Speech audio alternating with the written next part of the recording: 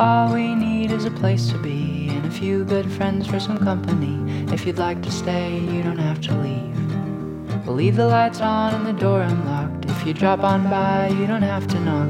We're happy to share whatever we've got. Hi, I'm Clay, and this is Yarn About You, a podcast where I get to chat with people I know and love, as well as people I'd just like to meet and hear their story. Yarn About You would like to pay respect to the traditional owners of the land in which this podcast is recorded and acknowledge the elders, past, present and emerging, for their contribution and wealth of knowledge that they pass on from generation to generation. Today's guest is Deb Mayes. Deb is a devoted photographer and entertainment reporter who's followed the careers of national and international artists of the stage and screen for as long as she can remember. She's a passionate supporter of local up-and-coming artists and loves nothing more than to be in an audience with her camera. I'm very proud to call Deb my friend, and I hope you enjoy our yarn. Deb Mayes, welcome to Yarn About You. Hi, Clay. I'm so happy to see you. I'm always happy to see you face to face. I think it's so much better than doing this over the phone. So I'm glad we finally got to be in the same city. I want to start from the beginning. Where did you grow up?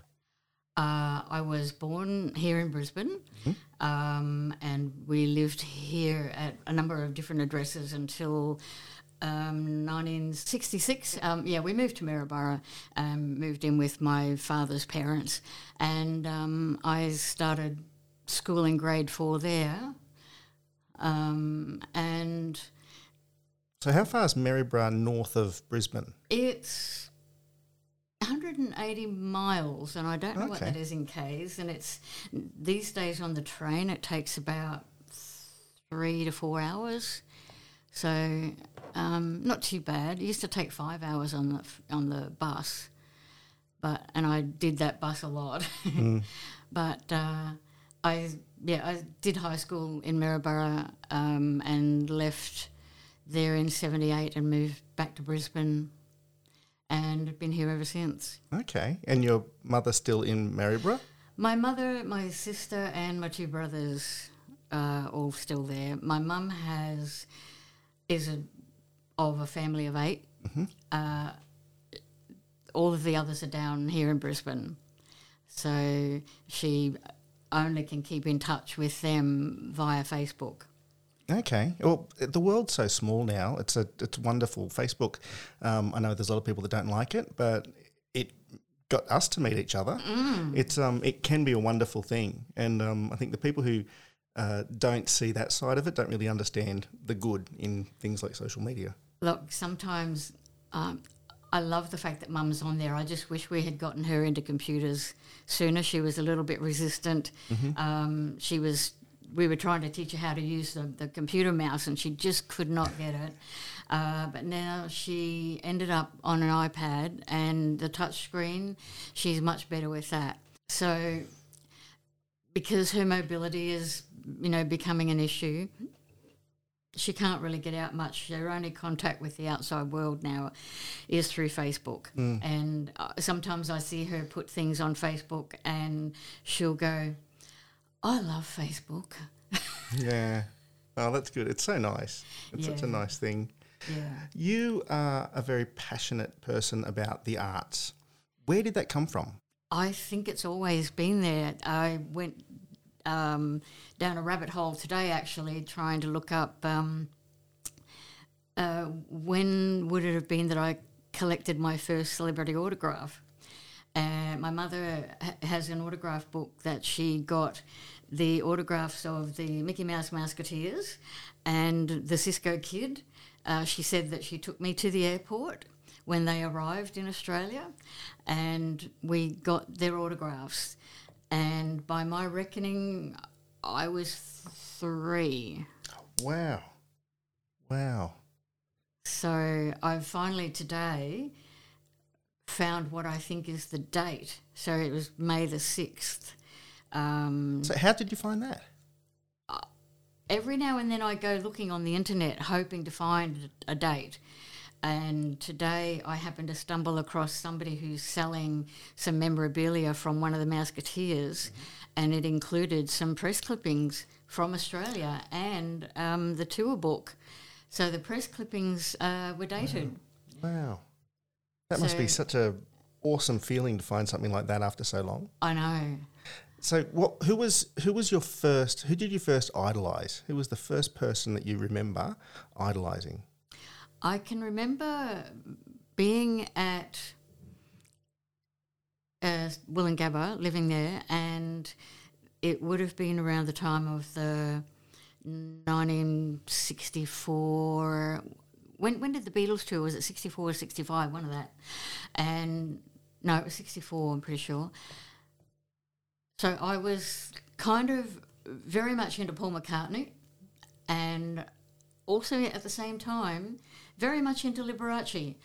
Chalk and Cheese, I don't know how I came to be so far away from two different poles of music, but when we moved to Maryborough, I started begging my mum for piano lessons, and I learned for, 5 or 6 years. But once I realised that I was never going to be as good as Liberace, I thought, no, I gave that away. But I remember when the Beatles came, I wanted to go to the airport to see them arrive. And the night before, I said to Dad, can we go to the airport? And he said, yeah. So the next morning I got up and said, come on, Dad, we've got to go to the airport. The Beatles. And he said, oh, no, I was only joking. Oh, no. And that was the beginning of the end for the relationship between me and my father. Imagine it is. And now that I've looked up on maps to see where we were living and how close we actually were to where the Beatles were staying and playing, I could have walked. Oh, wow. But I didn't know at the time that kind of information. But now you became quite well known in the media up here because of your fascination with Liberace. How did that? What did you love about Liberace? Well, I don't know, you see, because if it was started when I was like 7 or something, I don't really quite know, except I love his singing voice, and his TV show would have been on in that era. So obviously I was being exposed to it somehow or other. And there's a song called When Liberace Winks at Me, and I've seen video of these old shows where he used to wink at people through the TV camera. I think he must have winked at me. And I think that's how it must have started. Wow, he was such a showman in every sense of the word. I was talking to Mum about him the other day because I said I was coming up to see you, and her and my sister went to America, left me at home when I was about 18 months old with Dad, and they went with some friends to America, and they were standing on a corner in Vegas, and this big car pulled up with piano keys up the side, and Liberace got out. And there's a photo of my sister when she was little with Liberace. They actually stopped him and got a photo? Yeah, well, he came over and got a photo with them. So I'll have to send you the photo. I'll put it on the Facebook page. Damn. But yeah, I want to know about your interaction with Liberace and how he came to Australia in what year? Well, okay, so the first time I saw him was in 1973, and my aunt and uncle, oh my gosh, they must have put up with so much of me coming down to Brisbane to see concerts and having to pick me up, drop me off. And so they picked me up and drove me to Festival Hall, and we were pulled up, I didn't know it at the time, but right outside the stage door. And I was still getting my bag organised. I had cameras, and even then I had a camera and batteries for the tape recorder and things, and I was still getting myself organised when a car pulled up aside in front of theirs, and it was him getting out and going into the stage door, but I was still struggling under everything. I couldn't get out of the car. But that concert, that was the second concert I ever saw at Festival Hall, and my second concert ever. And actually, some of the photos that I took turned out not too bad on just a little Kodak Instamatic. So somehow or other, I ended up down the front. I didn't have seats down the front. I think I was up in the bleachers somewhere, but I even then thought, I can't possibly sit here all night. And somehow or other, I made my way down to the front of the stage and got some photos and came within about 2 inches of touching his hand when he was reaching out, from the stage, touching people's hands, and I got so close. So what year was that? That was 73. 73, it was the first time. And when did you see him again after that? So he came in 76, but he didn't come to Brisbane. I didn't get to see that one. He was coming in 78, and I had a front row seat, but then they cancelled that 2 weeks before the concert for reasons unknown. So at that point I said, if he ever comes again, I'm going to every concert. And he didn't come again until 1984. No, 1984. And so I'm going to every concert. But little did I know that he was performing on the Hilton Hotel circuit, and he was doing seasons, like, a week at each venue, 2 shows a night in many cases. And it was going to work out to, originally 43 concerts in all. And I think they ended up cancelling one of the Melbourne ones, so it ended up being 42 concerts. But it started in Melbourne, then they went to the Gold Coast, back to Sydney, and then across to Adelaide, where they finished the tour there. So was it 1, 2, 3, 4 cities? 5 week. It was a 5-week tour. So I saw all of the concerts. So you did see everyone? Yes. How did you manage that? How could you afford that, first of all, the travel and the tickets? Oh, my gosh. Well, I was working, but I didn't really have much in the way of savings. So a flatmate loaned me some money to supplement. I basically spent, I think it was 3 months before the tour, 3 or 6 months, just eating steamed vegetables, Rowvita biscuits and red cordial. And then for another 6 months afterwards doing the same to pay the friend back.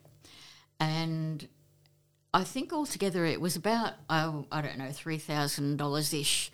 That's tickets and accommodation. The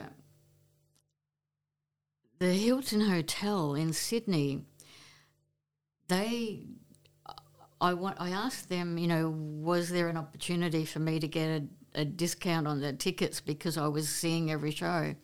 And they said, no, we can't give you a discount on the tickets, but we can give you a discount. We can let you stay here and give you, I think it was a substantial discount on the accommodation. And initially I was a little bit bamboozled by it all, and I didn't fully take in what they were saying, and I said, no. And then when I went home and thought about it, I thought, no, hang on a second, that's actually a pretty good deal. So I phoned them back and I said, okay, no, I'll take you up on that. So they organised that I could stay in the hotel and then just pay the normal price for the tickets to the shows. Oh, fantastic. And because of all of these shows that you went to see, you caught the attention of somebody in particular. When did you get to meet him? I met him after the very first concert in Melbourne, and apparently he was already aware that a friend of mine, I was working in a music shop in Brisbane at the time, and one of my customers had said, this is amazing that you're doing this. We should tell the newspapers. And I said, no, thanks. I said, because my mum doesn't even know I'm doing this yet, and I haven't told her how much it's costing or anything. And they still went ahead and told the newspapers. The next thing I had a reporter, and I was being photographed, and it was on the front page of newspapers pretty much around the country. Wow. And then I was getting phone calls from Bob Rogers in Sydney being interviewed on air, and a female announcer in Melbourne, and I'm not sure if it was Geraldine Doog or somebody of that ilk, and I did an interview on air with her also. So because of the newspaper thing, Liberace had been sent, the newspaper already knew about me, already wanted to meet me. And then when I went to the first concert, I'm sitting there at the table, most of the Hilton ones, the ticket included a 3-course meal. Oh, that's right. Because that's why I said to the Hilton in Sydney, can I get a discount on the tickets if I don't have the 3-course meal for the second show? And they said, no, we can't do that. So I ended up, I was eating 2 3-course meals a night. It makes up for not eating for 6 months beforehand. Yeah. But you know what?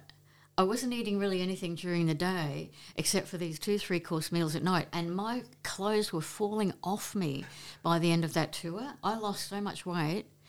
And anyhow, so there I was at this table down the front, and there was like a table of 8 or 10, and so people introducing each other, and they thought it was odd that I was there by myself, you know, how come you're here by yourself? Well, I've come down from Brisbane. You're the one from the newspaper. Oh, can we get you to sign our programs? Wow. And things like that. And then one of them said, oh, you see that table over there? There's a fellow over there who's a newspaper journalist. We have to tell him that you're here. So then he came over and spoke to me, and then he said, have you spoken to any of Liberace's people? I said, no. He said, don't you worry. And after the show then, he took me to the function room where I was then introduced to Liberace and got photos taken and got autographs and things like that. And so that was my first. I got to meet him at least once in every location. And yeah, and then I got to see him off at the airport in Adelaide when they were leaving for the final thing. Wow, he had a plane with piano keys on the side of it too, didn't he? He may have done. I know he had the piano-shaped swimming pool. That's right. He was kind of obsessed, but no, that's an amazing story. So he would have known your name. He would have known you. That must have been a wonderful feeling for you. It was interesting actually because the concerts, because I think he might have even said to me at that first show, he said, even though you'll be seeing the same jokes every night, you have to pretend you're seeing it for the first time, you know, and those jokes need to be funny, you know, for you each time. And that wasn't a problem for me, but there was nights where he had props, you know, like he had a mink coat with a dangly thing with a mink fur ball that he would dangle down into, you know, people in the audience. There was 2 balls, you know, and then he wanted people to reach up and clasp them and, you know, fondle them. And then he would make a joke, you know, about, you know, 2 at once, you know. And some nights he was just having trouble getting people to take the bait.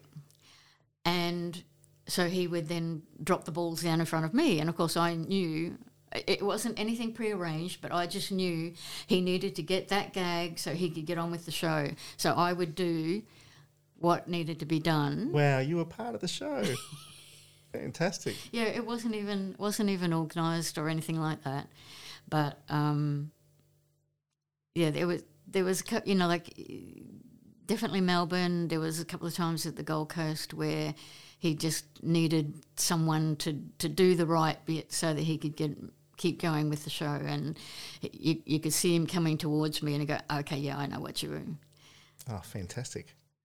And so I've seen the photo of you with Liberace, one of them. You obviously got photos at different venues and different things with him.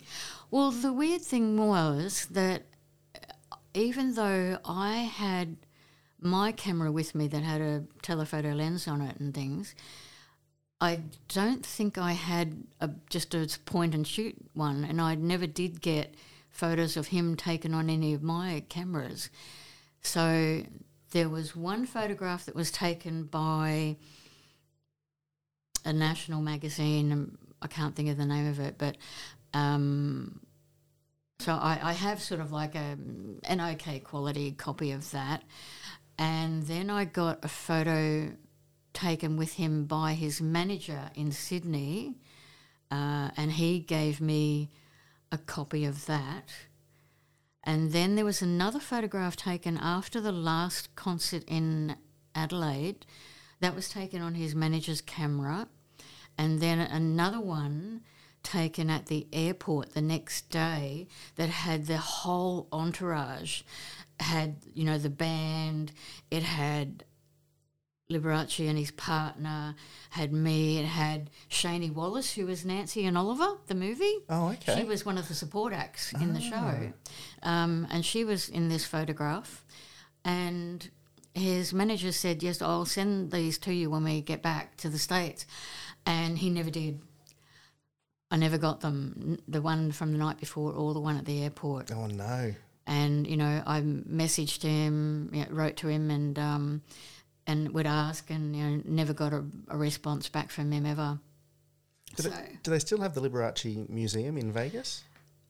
I'm not 100% sure. It did close down for a bit, and I heard that they were talking about trying to get it back and going or operating as an on-tour thing, but it did, I think, close for a little while, and his manager has since passed away, and I was kind of hoping that some of his memorabilia would have gone to the museum, and it would be pretty easy to spot me, especially in the photos at the airport, because I had a special T-shirt that I was wearing. It had Adelaide, it was like one of those baseball kind of T-shirt, and I had Adelaide 84 on the front, so it would be pretty easy to go, oh, there's the person that wants that photo because it's got the Adelaide 84 shirt.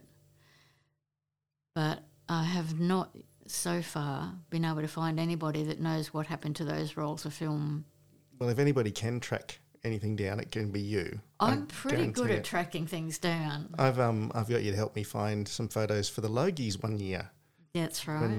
When a friend of ours passed away, you were able to find the photos, and you ended up finding photos for somebody else for them as well. Yeah, well, it was Adrian Wright, and then it was the lady from Prisoner. Name escapes me at the moment, but I just happened to have some old showcast books in my collection, and they had good headshots in them that were suitable for what you wanted. So you have so many amazing photos from shows around the place. What's your favourite play? Your favourite show? I think I know what the answer is to this as well. Like the best concert I ever saw? Mm-hmm. Apart from Liberace? Really, I do often say that one of the best concerts I've ever saw was Bette Midler at Festival Hall here in Brisbane in 1978. I've seen some of your photos there too. Got some amazing shots of Bette. I haven't even scanned the negatives for those yet.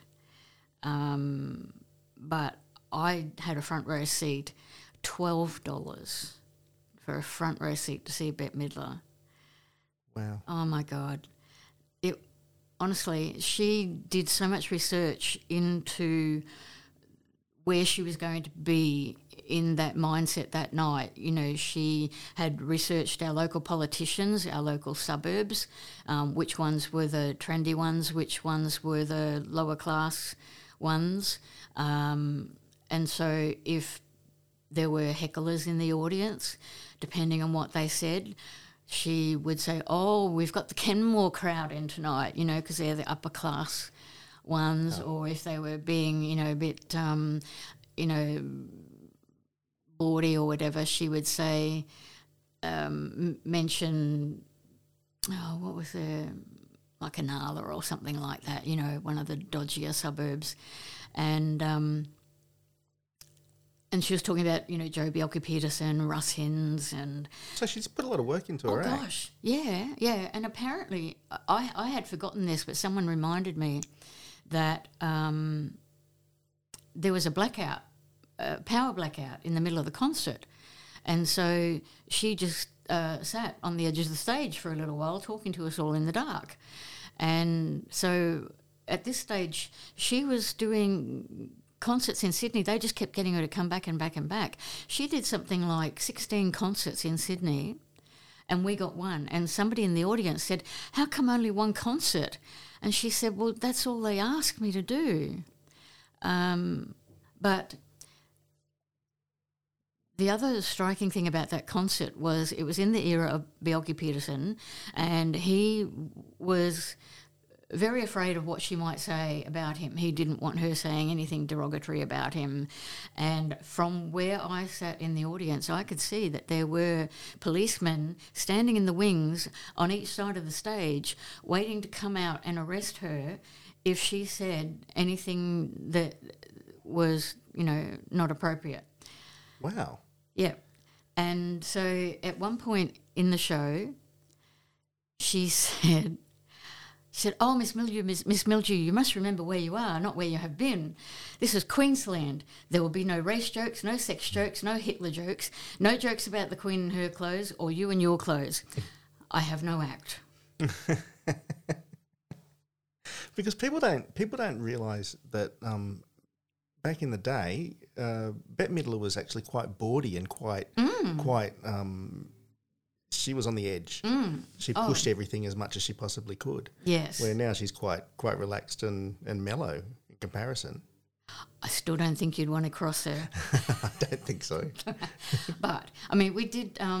So I didn't get to meet her that tour, but I met her when she came out here to promote Divine Madness, the movie, and my two flatmates and we decided we were going to, she wasn't coming to Brisbane, she was only doing Sydney.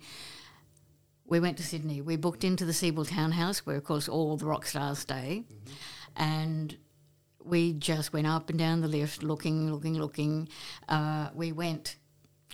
We went all around the hotel. We went right up to the top floor, and we were listening on all the doors. This is really creepy. This is really creepy stuff. It is creepy stuff. But we were listening on all the doors to see if we could hear any American accents. And we figured that we found Elton John's room because he was staying there also. We thought, oh, yes, we found Elton John's room. Anyway, so then we were down in the foyer, and she happened to come back. She'd been out for a walk, and so she got into the lift. So, we jumped into the lift, and it was just her and us in the lift. And so we said, we've just come down from Brisbane, we wanted to meet you. And she said, are you coming to see the movie? And we said, no, the radio station, you have to win tickets to come and see the movie, but we haven't been able to win any tickets. She said, don't worry, I'll look after that for you. Wow. And so then she got out. The lift stopped on our floor, and she got out, and we thought, she's disoriented and she's got out on the wrong floor. But she kept walking, and she goes around to this door and starts putting the key in, and it was her door. And so she goes inside, and my flatmate, I just heard this thud behind me, and she's like laying on her back in the hallway with her legs kicking like a dead cockroach going, I can't believe she's on the same floor as us, I can't believe she's on the... Anyway, we had also said to her in the lift, we've we've come all the way from Brisbane. We've brought our scrapbooks. Would you like to come to our room and have a look? She said, "Oh no, I don't go with strangers," because this was not long after John Lennon had been shot. Oh, right. So everybody was a little bit, on the cautious side. But anyway, so we ended up at the cinema where the premiere was going to be, and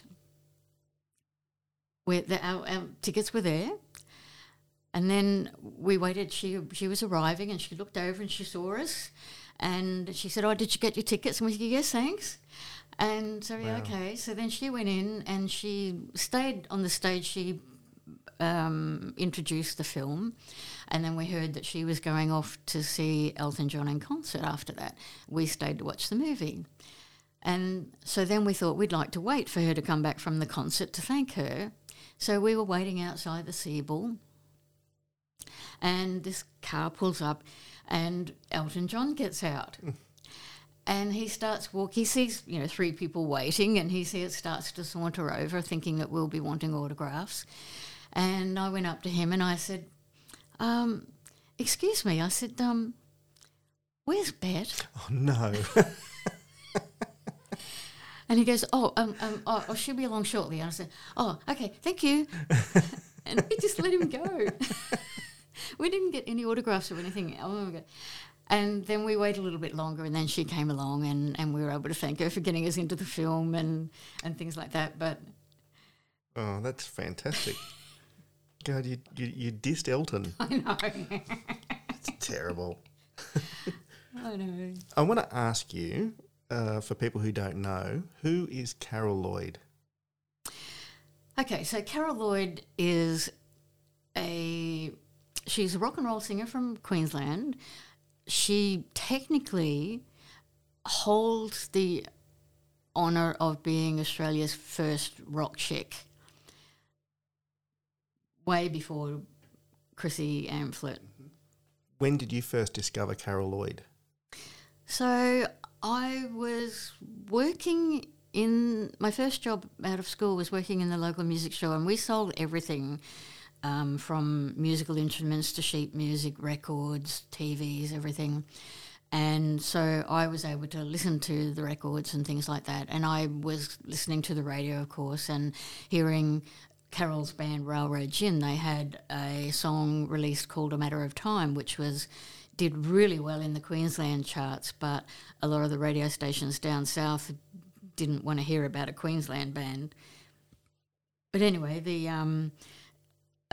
when the album came out, of course, I was playing that in store and selling as many copies as I could, and then the band did a Queensland tour to promote the album, and so I went to the concert, and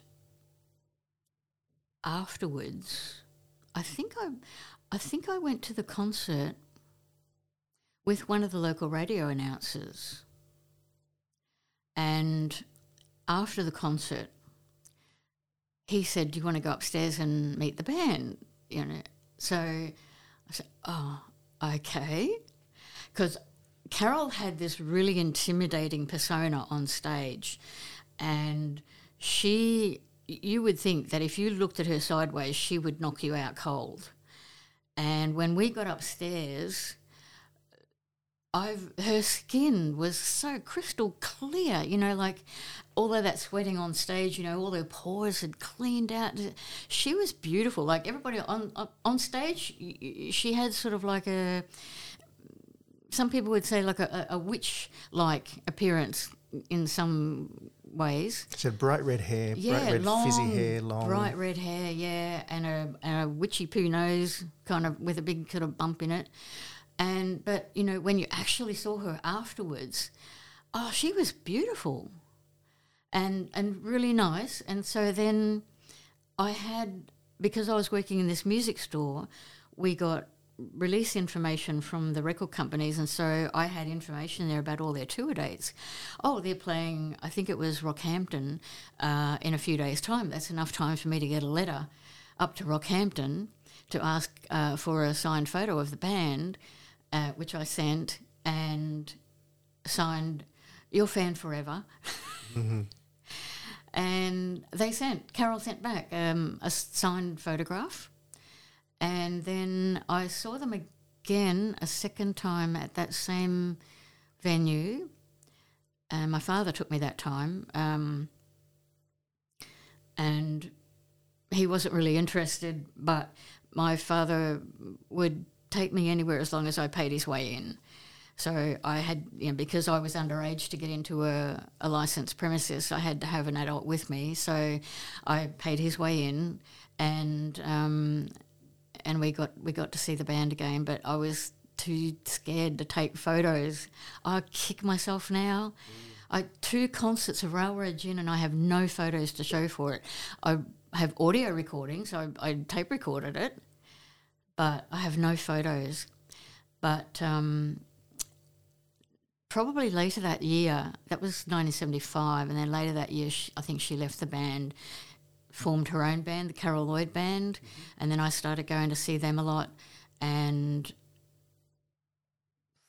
she was working in the advertising industry as a jingle writer as well. Oh, okay. And she left Brisbane and went to Melbourne to work down there for quite a while. And I made a few trips to Melbourne and would arrange to catch up with her. And one time I was down there, she took me to a recording studio. They were recording a jingle for a product called Milk Whiz or something like that. And she arranged to meet me at a particular location, and I was telling her I had been out the night before. I went to see Paul Kelly up at Carlton, I think it was. And she said, "Whereabouts in Carlton?" And I told her the street, and I think it was Lygon Street. And I had the worst time finding the venue because the street numbers didn't go in a logical order to me. I was looking for a particular street number for this hotel where Paul Kelly was, and I was walking up and down this dark street, at 9 o'clock at night, trying to find this venue. She said, "Oh my God, I can't believe that you were there all by yourself, walking up and down that street. It's such a dangerous street." No. But in any case, she took me to the recording studio and we watched, doing some work on these jingles, and then we went and had lunch and stuff. So, and then finally she came back to Brisbane, and it took a little while for her to start getting back into the singing again, but possibly some of it at my insistence. I don't know. But anyway, I think she was really glad that she did, because it really, in the long run, I think it helped prolong her life, because she ended up developing a lung condition which she believes is partly due to the silicon-based stage smoke that they used to use in the special effects when they were on stage, and also partly due to the fact that she was a smoker for a while. And but the treatment for her illness involved swimming, but because she was also singing, it's really good for your lungs, to keep your lungs open. And we really think that did help give her those extra couple of years on top of the original diagnosis from the doctors. They said to her, "We're talking months, not years." That was the original diagnosis. You've got this terminal condition. We're talking months, not years, that you have to live. Well, I think she got 5 years or something like that. Because she was pretty well loved. I remember watching the news report when she passed away, and the reporter crying. A man was crying. Because I know she was a legend here in Brisbane. She was very, very well loved. Well, the interesting thing is that the first time that I was ever in the same room as her was at that first concert, the 20th of February 1975. And the last time I was ever in the same room as her was her funeral, the 20th of February 2017. Wow. That's haunting. It really is. Bookend. Where were you when you heard that she'd passed away? Oh, I was at work. and I got a text message from her manager to let me know. And of course, I've been running a Facebook fan page for her fans of her Rail Regin and Carol Lloyd band for several years, and so he asked would I announce it through there. So I got up from my desk. I said to my co-worker, I said, I've just heard the news. I said, I'm going to go to the bathroom and have a little cry, and then I'm going to have to come back and get on the internet and announce this for the fans. So I didn't really have a big cry. I don't think I have actually had a big cry yet. It's an amazing page, by the way. What's the name of it if people want to look it up? It's Carol Lloyd and Rail Regin Fans United, and so I'm still going through putting up photographs that I have in my own collection, photographs that people are handing across to me. I seem to be a magnet for people getting in touch and saying, I have some things that you might like. A lady contacted me several years ago and said her husband had passed away, but he was a sound engineer around the time when Rail Regin were first starting, when Carol was first getting into the band. And he had these reel-to-reel tapes. And she said, I don't have any use for them, but maybe you could. And so I had to send them off to Melbourne and get them baked and transferred to digital.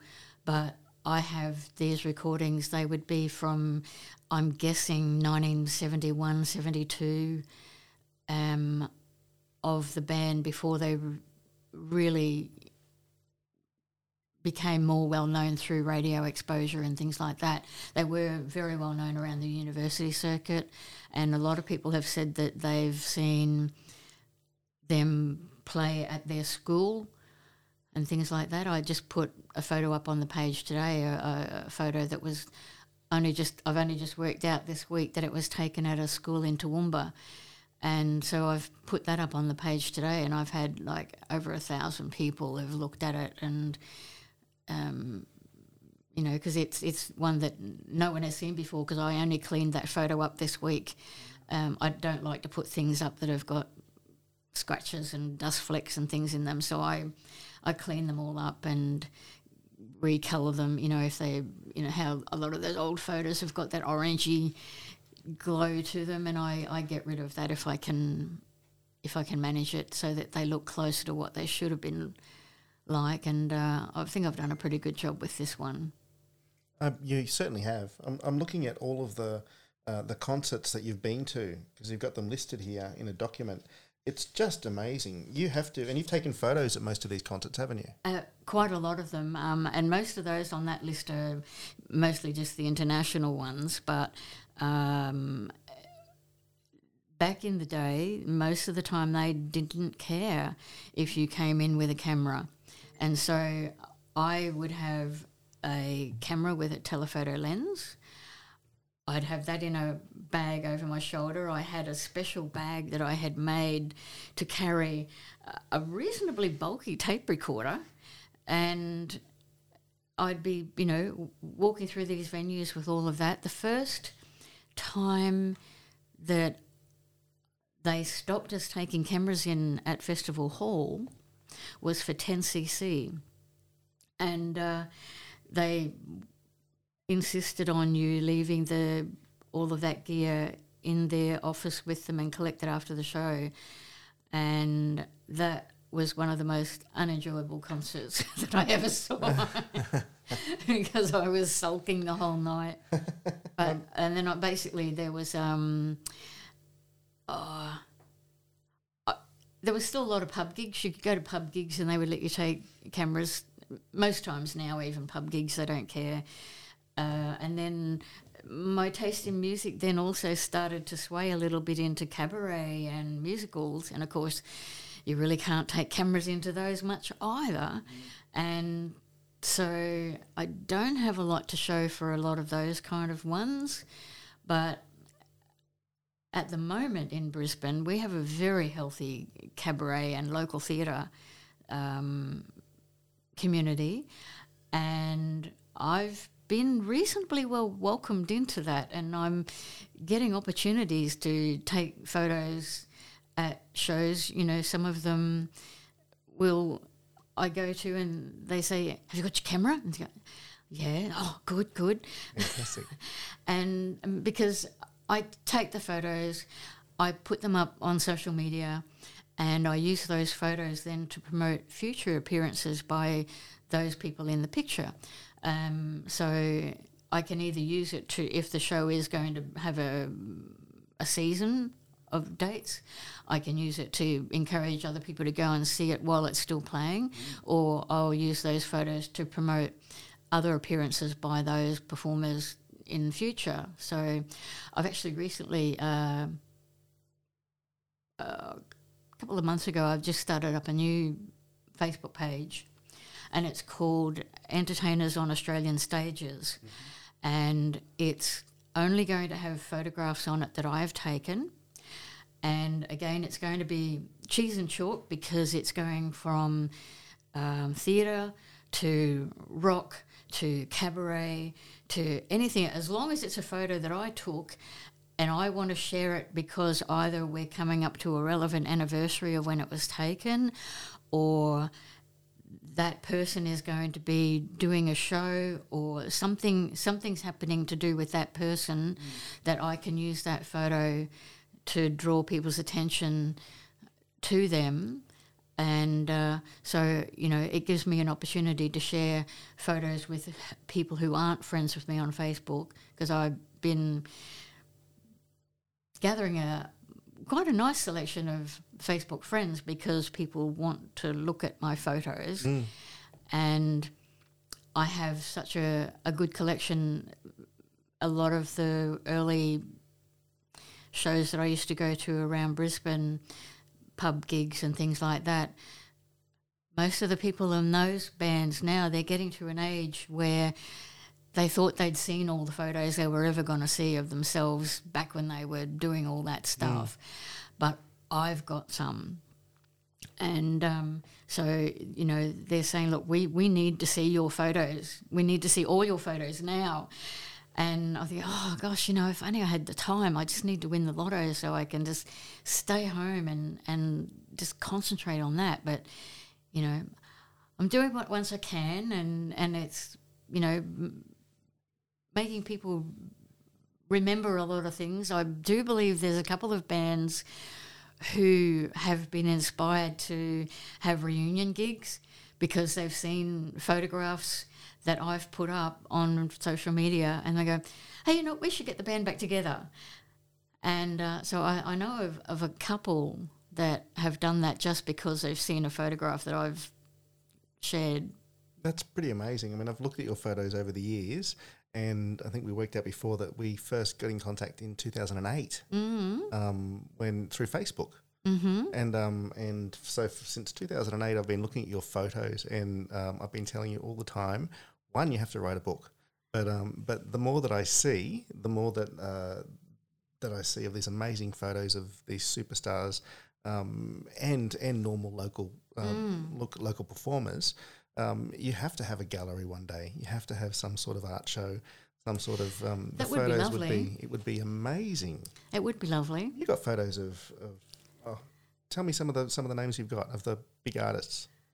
Oh, well, you know, some of the big ones, you know, would be the ones that would have done the Festival Hall gigs. Now, the funny thing about Festival Hall was I did pay to see a lot of concerts there, but when there was a concert on, the ushers would start to open the doors when the band was nearing the end of the show.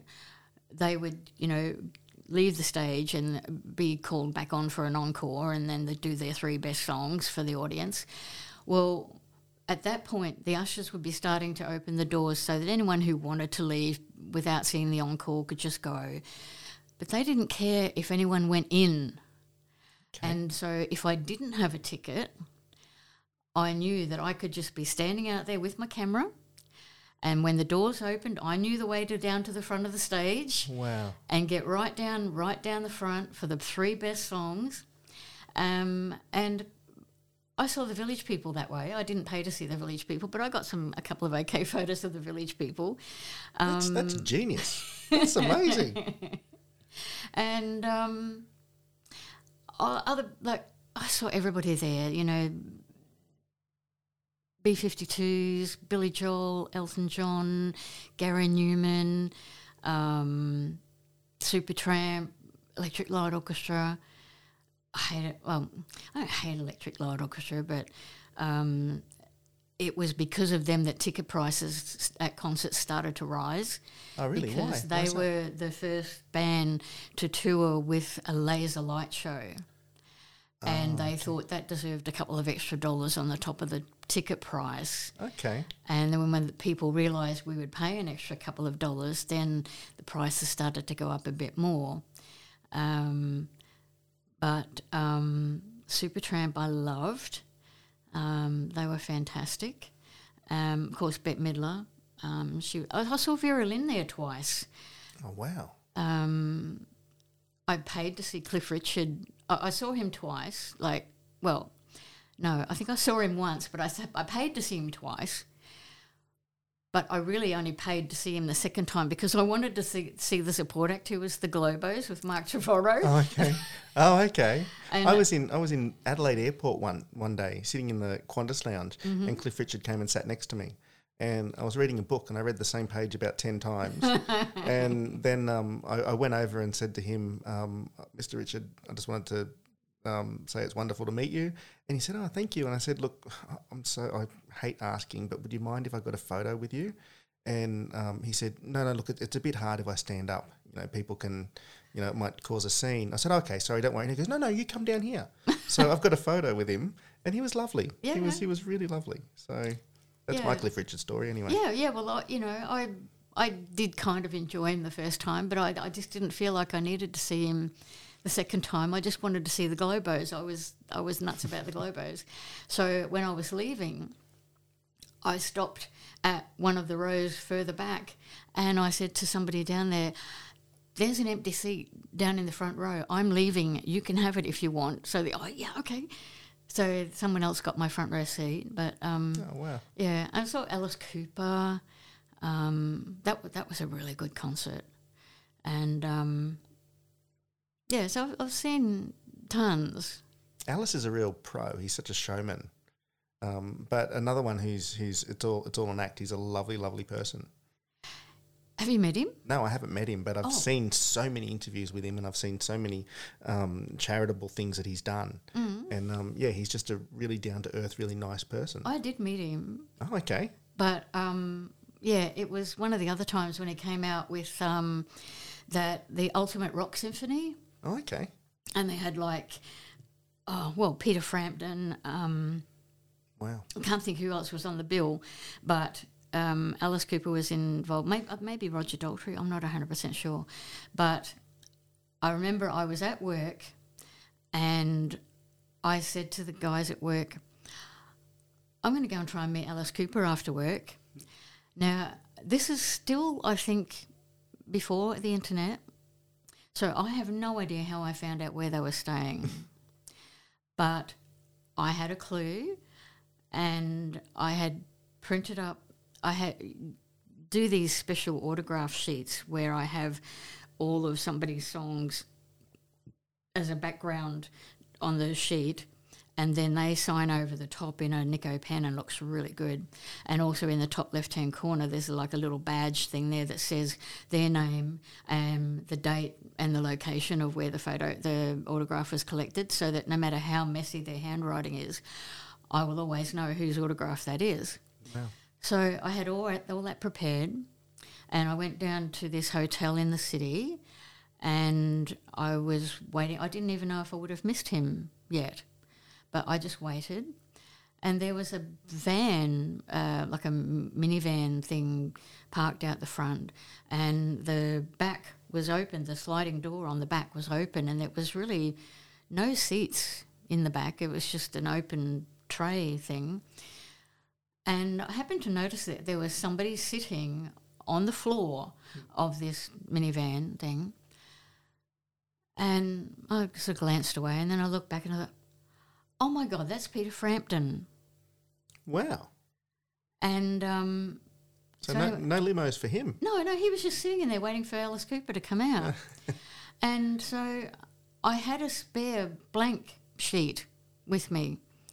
So I went over and I said, would you mind if I get your autograph? He said, oh, that's fine. I got his autograph. And then shortly after that, Alice Cooper came out, and he had his manager with him. And so I cautiously went up and I sort of said, excuse me, would I be able to get an autograph? And Alice kind of looks at me, and then he looks at his manager, and he looks back at me and looks at his manager, and he says to his manager, and at that stage I was thinking, what's going on? And so I said, it's okay, I just want to get an autograph. I've got a sheet here I'd like to get signed. And he's looking at his manager, and then his manager goes, oh, all right. And so then Alice was allowed to come over and sign an autograph. Oh, really? Yeah. That was bizarre. It was. What was the story behind that? I have no idea, but it was just me. I was there by myself. There's no other crowds around or anything, just one person. And all this rigmarole to get an autograph. Have you who have you tried to get an autograph from that you found really grumpy? Yeah, David Cassidy. Oh, really? Yeah, I was really disappointed because he was the last one on my bucket list, really, that I had to meet before I died, the big bucket list. And so I had seen him in concert in 1974. So those early years I remember by the concert. So 74 was David Cassidy, 75 was the Osmonds, and 76 was David Essex. But I didn't get to meet him in 1974. I got very close. I went to the concert with my two cousins, and we had seats way up in the bleachers, and I no sooner put my bottom on the seat, no, I can't possibly sit here. And, my cousins had been threatened with death if I left their seats by my aunt. But I said, I can't watch this concert from here. And so I'm going down the front. Somehow or other, I ended up around the back of the venue underneath the rear bleachers, because it was at the Milton Tennis Court. So if you imagine his stage was, at one end of the tennis court, so there was other seating all around. Mm-hmm. I ended up underneath the back bleachers, probably about, how far is it to that wall away? I don't know, about 5 metres, 4 yeah, metres? Probably about that far away from this tent that they had set up as a dressing room for David Cassidy, and one policeman standing guard. Mm-hmm. And I could see David pacing backwards and forwards inside the tent. And then when it was time for him to go on stage, he had some other minders who got on either side of him and then, ushered him through the little gap up to where the stage was. But because I was just standing quietly and not screaming and not trying to look like I was going to make a run for it or anything, they didn't, shush me away, mm-hmm. which is really weird. And I did get a photo of him as they, ushered him through. But I didn't get to meet him at that concert. So when he came back, I think it was in the 2000s, he came back and I thought, well, okay, I went to see him in Brisbane, and I thought, I'm never going to meet him here because the entertainment centre is so unfriendly towards people meeting their idols there. You can't meet anyone at the entertainment centre. And I thought, I'll go to see him in Sydney, but again, it was the entertainment centre. I'm not going to get to meet him there. So I thought, I'm going to Newcastle. And so I waited outside the gate behind the entertainment centre there for 4 hours waiting for his car to come through. There was a security guy keeping an eye on me, but, I was just by myself, just waiting. And so when David arrived, they opened the gate and let him go through, and then he was going to just go straight into the venue, and the security guy went over to him and said, there's a girl over there that's clearly waiting to meet you. And David wasn't going to, and the guy had said to him, come on, mate, she's been waiting for 4 hours. You could at least give her an autograph. And so he begrudgingly agreed to come through and to this little sentry box thing and sign an autograph for me. But I was kind of disappointed that it wasn't a nicer experience. Who did you find anybody that was really grumpy and didn't want to sign autographs? Most people were okay? Most people are really good. That idea with the doing songs or shows that people have been in as the background to an autograph sheet. I did one for Bud Tingwell when he was in a play, and he was quite taken with it. He wanted to know, how did I find out about all of those shows for a start that he had been in? And I said, well, I've spent, a few days this week at the library, and I have other books at home where I can look up to see what shows you've been in. And then I explained how I do it all on the computer, and he was so taken with it, and a lot of them are actually really flattered. Heather Mitchell, I did one, I got her, I met Ashka. Yeah, she played my mummy. Oh, really? Yeah, she played my mum in the second series of Clowning Around. Oh, wow. I'd totally forgotten that. Yeah, she did.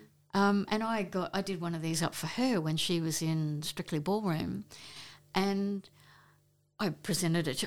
She said, I'm not worthy. She said, no, this is too much. I can't. So, please, I really. So she did sign it, but she was just totally not expecting that at all. Oh, she's beautiful. She's one of the most lovely ladies I've ever worked with. So that doesn't surprise me at all. So, Deb, I know you've got a great relationship with lots of Australian artists, but in particular Judy Kennelly and Geraldine Turner. Can you tell me a little bit about them?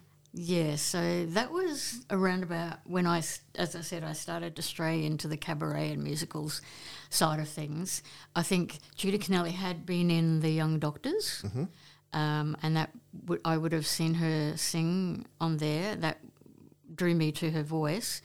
And I was working in Parling's music store in Brisbane one day when she happened to come in with her mother into the store, and it was around about the time that Bette Midler's movie The Rose was quite popular, and I didn't have anything for Judy to sign except a flyer for The Rose, and I asked her to sign, across The Rose, and she said, "Oh, Deb, I couldn't because that's Bette Midler is so much more talented." And I said, "No, you're equally as talented." But she did sign it, and I think it was not long after that I found her first album in a bargain bin of a record store for $1. And I loved that. I really, really loved it. But it didn't show how good she could really belt a number out. The first time I saw her really belt a number out was at a special variety concert that was held in Queensland Conservatorium. It was a variety show. John Michael Howson was on there, Simon Gallagher, a bunch of other ones. I had a seat right up in the back. I don't know, I must have been one of the last people to buy a ticket. I must have only found out at the last minute or something, because I never sit up the back if I can help it. But I was quite a way up the back, and I've never done this before. But when she came on stage and her first song was The Big Parade, And I stood up in my seat with my jaw on the floor for she sang 3 or 4 songs, and I stayed that way for the whole thing. I just couldn't believe how incredible she was. And then the first chance I got to see her, I think after that, she was in the Best Little Whorehouse in Texas. I went to Sydney to see her in that. It went to Melbourne. I went to Melbourne. I saw it a couple of times and a half because I realised that at theatre venues, they don't check your ticket when you're going back in at interval, after interval. Yeah, they don't either. Actually, you are a genius. And so I just waltzed on in with everybody else at interval and just found myself an empty seat and saw the second half for free. I've done that a couple of other times for other things as well. That's brilliant. But then also around about that same time, Geraldine Turner was in The Restless Years, and I was buying all the theatre magazines and things, and I was, seeing articles about her and, what a great singer she was. And then she was brought to Brisbane to do a 3-night season at the SGIO Theatre. So friend and I, we booked to see all 3 nights. We had front row seats, front row centre. And we get to this venue and we are the only ones in the front. There's just us and there's nobody for the rest of the theatre until you get to the 2 back rows, and that was packed. Wow. And so that was all of Geraldine's family and friends up the back, and pretty much we were the only 2 probably for the rest of the theatre. There might have been a couple of scatterlings, but Geraldine during the concert commented about how difficult it was to do a show where you're having to play to a couple of people at the front and then sing out to the people at the back. And it was such a good concert because there were songs there that I had never heard before. Just opened my mind to a whole different, like The Shape of Things and A Nightingale Sang in Berkeley Square. I already knew that from Vera Lynn, but the way Geraldine did it was quite different. And a lot of Sondheim songs, things like that. Anyway, each of those nights she had something happen that made it a different night. So I think the first night she forgot the words to the song halfway through the song, and she'd go, oh, I've tried. I'll have to, pick it up from a certain point and we'll have another go. So she did that. That was fine. The second night, I think it was, she just had trouble finding the gap in the curtains to leave the stage. She couldn't find the stage. And then the third night, she was standing on the stage, standing on there for a long time at the end. She said, "You're not going to believe this, but I've caught the heel of my shoe in a crack in the stage and I'm stuck. Oh, no. I can't move." But she sorted it out. But after the first night, we were in the foyer after the show, and she came over to us and she said, "Excuse me," but she said, "Do I know you?" And we said, "No." And she said, "Oh," she said, it's just that usually it's only my family and friends to come to see my shows." She said, "I've never actually had fans before." Yeah. And so I guess, I would count myself as one of her first official fans. Wow. So it wasn't too long. That was 1980. It wasn't too long after that then that her, Geraldine and Judy Kennelly and Nancy Hayes were in the Sydney Theatre Company production of Chicago, which opened at the Opera House. Now, this friend of mine and we decided that this was going to be right up our alley. So we booked to see every performance of it for the first 2 weeks of the season at the Opera House, because we were so sure we were going to love it, and we did. Lucky you did. Otherwise you had to sit through all the performances. Well, I ended up, I would go down to Sydney on a weekend sometimes, leave work on the Friday, get down there in time to see the Friday night show, the Saturday matinee, the Saturday night, and at one stage it was so popular they were even doing Sunday matinees. So you could go down there and see it 4 times in a weekend and then get back to work for work on Monday. So in the end, I saw it 25 times, which, isn't huge in the grander scheme of things, but it happens to be the same amount of times that Jason Donovan saw the show. Oh, really? Yeah. I was at a record company function one time when he was releasing his album, and we got talking about, because his father was in it, Terry Donovan was in it, and I told him I saw it 25 times. He said, "Oh, yes, so did I." And I said, "Yes, but I paid for my tickets." But speaking about seeing shows multiple times, the same year that I saw Liberace, I had an opportunity to see Judy Kennelly multiple times. Now, I had said that if I ever had the chance to see her sing every night, I would be there. So the Queensland Theatre Company brought her in for a production of Side by Side by Sondheim. And so I worked out how much it was going to cost.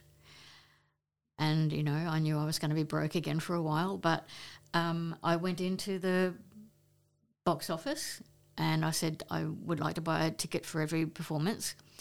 And the ladies said, "Look, I think we should get you to talk to the group bookings manager." So they took me around to his office and introduced me to Lewis Savage, who a lot of people in Brisbane know him. And I told him what I wanted to do, and he said, "Do you have any idea how much that's going to cost?"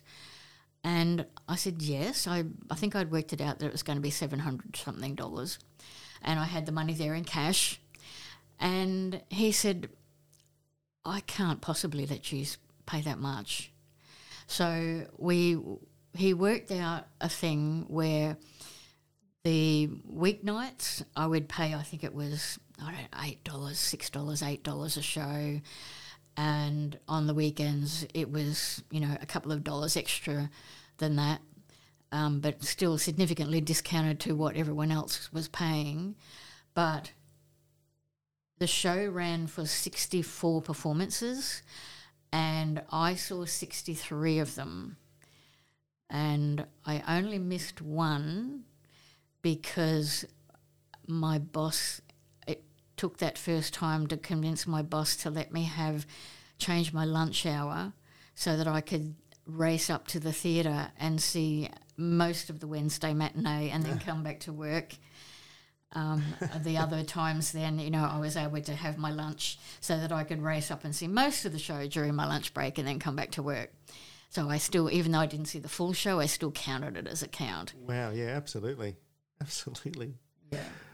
Deb Mayes, you are a freak of nature when it comes to Australian entertainment. I'm so proud to have you as a friend, and I look forward to reading the book when the bloody book gets put together. Oh. And I look forward to seeing any shows that you have in the future, and I'm sure you will. I've got to see a gallery of all of your That would be artwork. lovely. It would be lovely. I would love to do that. We should try and make it happen. Let's see what we can do. Well, I'm working on it in as much as I'm currently scanning all my photographic negatives and trying to clean them all up. I've still got thousands to go. But I can't have a selection to show unless I've got the pictures ready to hand over. Mm-hmm. So I'm electively working towards that anyway. So. Well, I'm sure it'll be something that somebody like the Powerhouse Museum in Sydney, they always have incredible events like that. Maybe we should do some talking and see what we can come up with. Perhaps. Yes. Well, thank you very much for meeting me today. I'm so happy to see you, like I said, and I look forward to catching up with you again soon. Thank you.